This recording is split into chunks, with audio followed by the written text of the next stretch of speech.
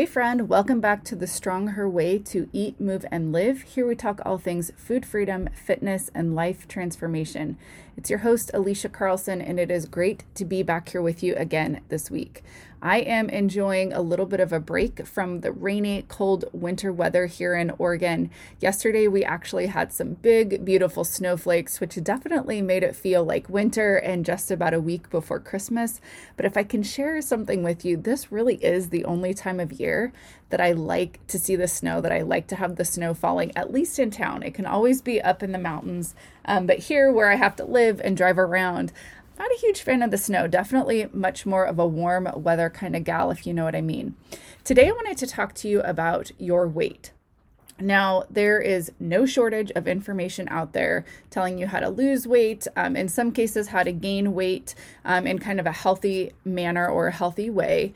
All these different theories kind of swirling out around there about how you should be able to lose weight, you should be able to weigh whatever you want to weigh, all these different ideas about what contributes to our weight. And I wanted to just kind of break that down for you a little bit from my non-diet approach, that non-diet perspective.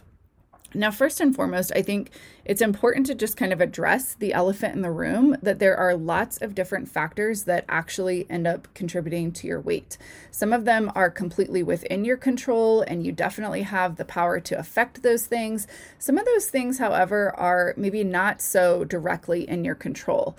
The first thing that really comes to mind is kind of your genetics, right? So it's like if you look at the people in your family on both sides, mom and dad's side, men and women in your family, you can kind of probably see a little bit of where your body gets the way that it looks, right? It's like when I look at myself and I look at my mom and even my grandma, very clearly my body is kind of made the way that theirs are, right? A little bit smaller on top, bigger hips, thicker thighs, those kinds of things. Now, that doesn't mean, though, that my day-to-day choices, my lifestyle choices, don't have some effect or some impact on the way that my body ultimately looks, right? Just like the way that my grandma or my mom or, any of the other men or women in my family, their lifestyle choices do, in fact, impact the way that their bodies ultimately end up looking, and to some extent, even what we weigh. Now, I think it's important to kind of break down our weight and just kind of talk about this again, because I think it's something that we so often forget, especially when we are hopping on the scale. Your weight is comprised of many different things, right? It's your bone, it's your blood, it's the weight of your organs, the weight of your muscle mass, it's the weight of the adipose tissue, the fat tissue.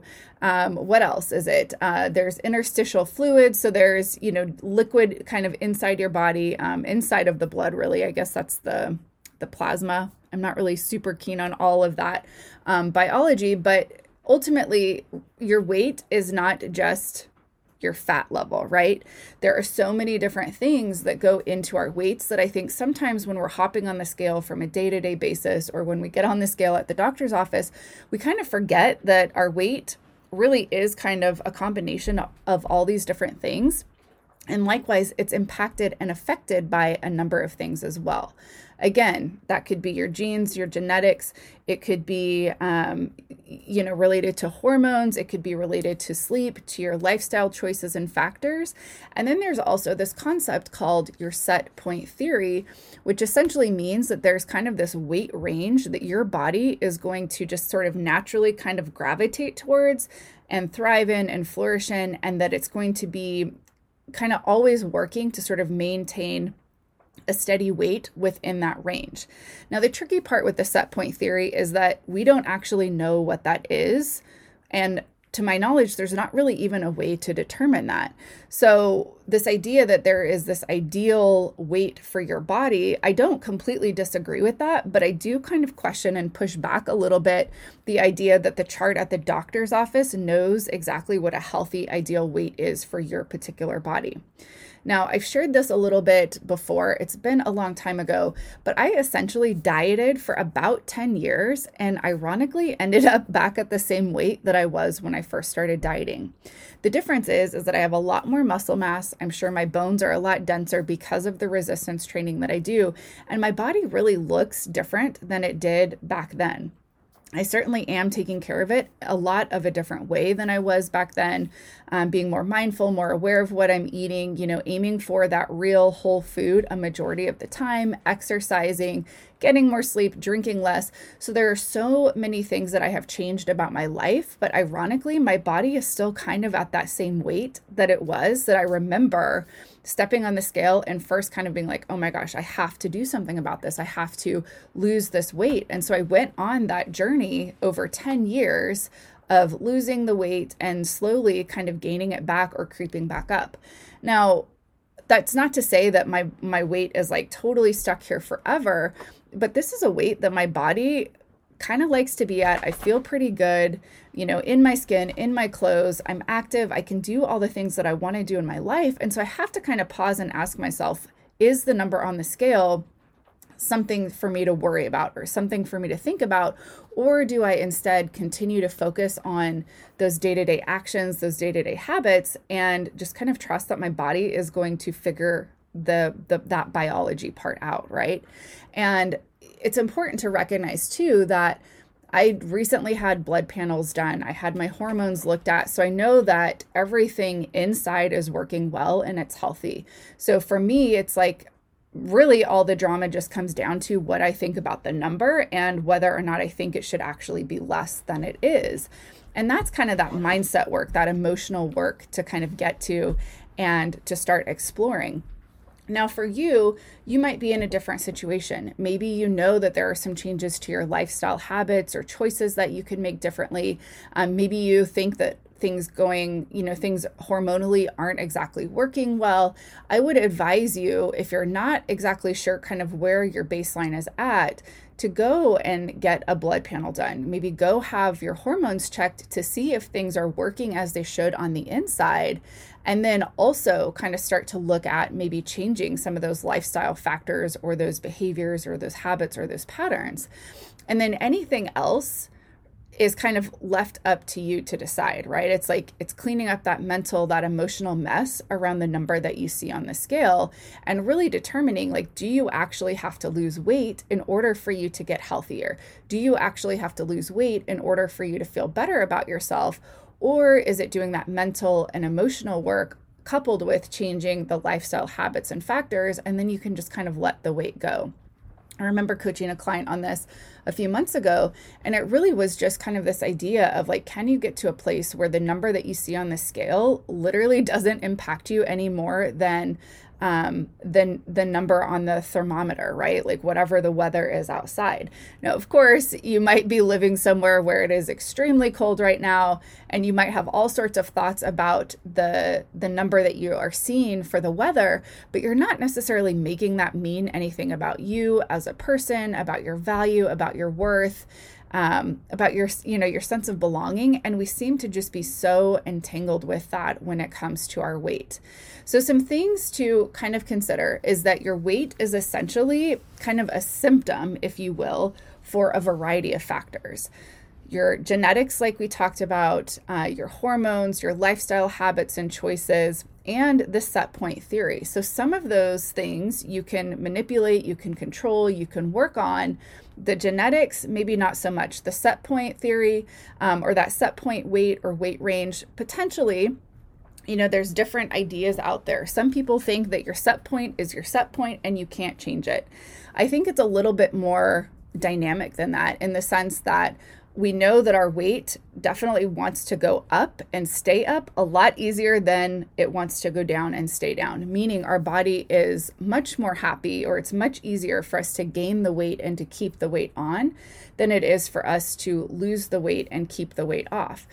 There's different reasons for this, but one of the main reasons essentially is that our body is always looking at survival. So it doesn't necessarily distinguish between intentional calorie restriction or restricting food and things like that when you're dieting on purpose versus if you were in a period of famine or starvation. So your body, once it gets the signal, like once you start reducing your calories, and oftentimes I see it's way too extreme, right? It's like when people want to lose weight, they go on these restricted diets where they're eating, 11, 12, 13, 14, maybe even 1,500 calories a day, but then they're also exercising more, right? So it's like your body's just getting all of these signals that you're burning a ton of energy and there's not a lot of energy coming in. It actually starts to work the opposite way, meaning our body essentially revs the metabolism down. It slows all these processes down. And initially you might lose some weight, but most often that initial weight is in the form of water weight. So it's not even necessarily losing body fat. It could be losing muscle mass. So you just want to be really mindful and really careful, I think, about how you approach that so that you're not, shocking your body or making your body think that you're starving. And this is really where I kind of shy away from all of the calorie restriction, all of the macro counting. And it really is about learning how to hear what your body's telling you and then have the wisdom to really discern that and then be able to respond accordingly. But again, this comes back to us being able to really clean up kind of that mental and that emotional mess that we have, or that messy relationship sometimes that we have with our weight, with food, with exercise, with our bodies, with ourselves. Because as long as all of that stuff is kind of there in the background, it's kind of like static, and we can't really behave with food or with exercise in a way that allows us to relax or to have it be effortless, because we're so worried about losing weight, about not gaining weight. We're, coming at it from kind of this fearful place. So those are just some things to keep in mind, especially as we're in the holiday season right now. January is right around the corner. People are going to be setting all sorts of weight loss goals, figuring out what diet to go on, what workout program to do. And I just want to remind you that there are a lot of things that you can do to impact your health that don't necessarily equate to weight loss, right? Or you may not lose the weight, or your body may not change the way that you think that it should, but that doesn't mean that you're not also improving your health in the process. So I really would advise, if you're somebody that is living and dying by the scale, or that number on the scale has a lot of, I don't want to say weight, but it has a big hold on your heart and ultimately kind of what you're thinking about yourself, and you only dictate whether or not you're getting healthier based on what that number is doing. I just want to challenge you to start to think about health in a different way. Start to focus on the health promoting behaviors and habits that you can instill, and sort of take the pressure off of yourself to have to lose a certain amount of pounds by a certain date, and really focus on what we would call, those inputs, right? Or those lead measures, essentially. It's like, what can you do to improve your health regardless of if that scale is budging or not? That's not to say that you couldn't have a weight loss goal, or that maybe your body in some way wouldn't improve from losing some weight. But I think so often we put the focus on treating the symptom, which is the weight or maybe weight gain, right? If you've gained weight in the last year and a half with COVID and working from home and not having a routine and all of these things, we want to immediately try to fix the symptom. But if you gained weight going through kind of this stressful situation, or maybe you went through divorce, or you're having like a really tough time in your family and the coping skills aren't quite there, maybe you're not sleeping well, you're not working out the way that you used to, or, eating habits have changed, it's like, we can't just focus on losing the weight and changing the number on the scale without also addressing everything that sort of led to the weight gain, right? And so it's really just shifting, I think, the way that we perceive and look at our weight, but also shifting the focus away from merely treating the symptom, which is the weight for most people. We think that's the problem. We think that's the thing that we need to fix, but rather it's the symptom. It's the result of maybe genetics, hormones, those lifestyle choices and behaviors and patterns, and looking at, okay, of all of those things, what do you have control over? What is within your power to change and to work on,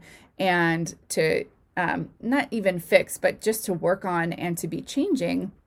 And then what's not, right? It's like, let's move out of this idea of fixing the symptom, merely masking the symptom, when if there's emotional things happening or mental things happening that's kind of contributing to this weight gain, then we want to really address those things. And I see that obviously a lot when it comes to the stress eating or the emotional eating, or, when life is kind of flipped upside down and your routine changes. That's usually when people kind of go into sort of this scramble and the survival mode. And what I'm suggesting is that we look at addressing those things in and of themselves and not necessarily just focusing on the number on the scale. So hopefully this gave you a little bit of perspective to see the number on the scale in a different light, to maybe shift even the focus of where you're really putting your time and your energy. Are we just fixating on this number and expecting or really putting pressure on ourselves to have to lose weight? Can we sort of shift that focus, shift that energy a little bit and really look at, okay, how am I currently coping with stress or when life gets crazy? Are there things maybe happening in my body that I can't necessarily see? And that might be where going and getting the blood work done, having your hormones checked out could be beneficial. And then looking at your habits, looking at your routines, looking at the way that you are either managing stress or not managing stress, kind of cleaning up that mental mess, if you will, learning how to process emotions without turning to the alcohol or to the food, or when things get crazy, not shutting down and completely, ditching the workouts or those healthy habits that you already have in place. So hopefully this helps you kind of going into the new year, and definitely well beyond the new year, as well as we just kind of look at, maybe reflecting on this past year and then setting some new goals. It's always so exciting, the start of a fresh year. It feels like a clean slate. But I want to just encourage you not to wait until January. If there are some changes that you want to make, why not start on those now?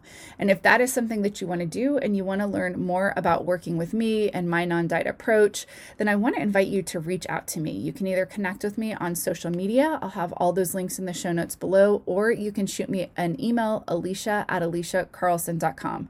I promise you, changing the way that you think about food, you think about yourself, you think about your body and the number that you see on the scale, it really does open up so much for you. And I just want to see you walking in that fullness, walking in that freedom.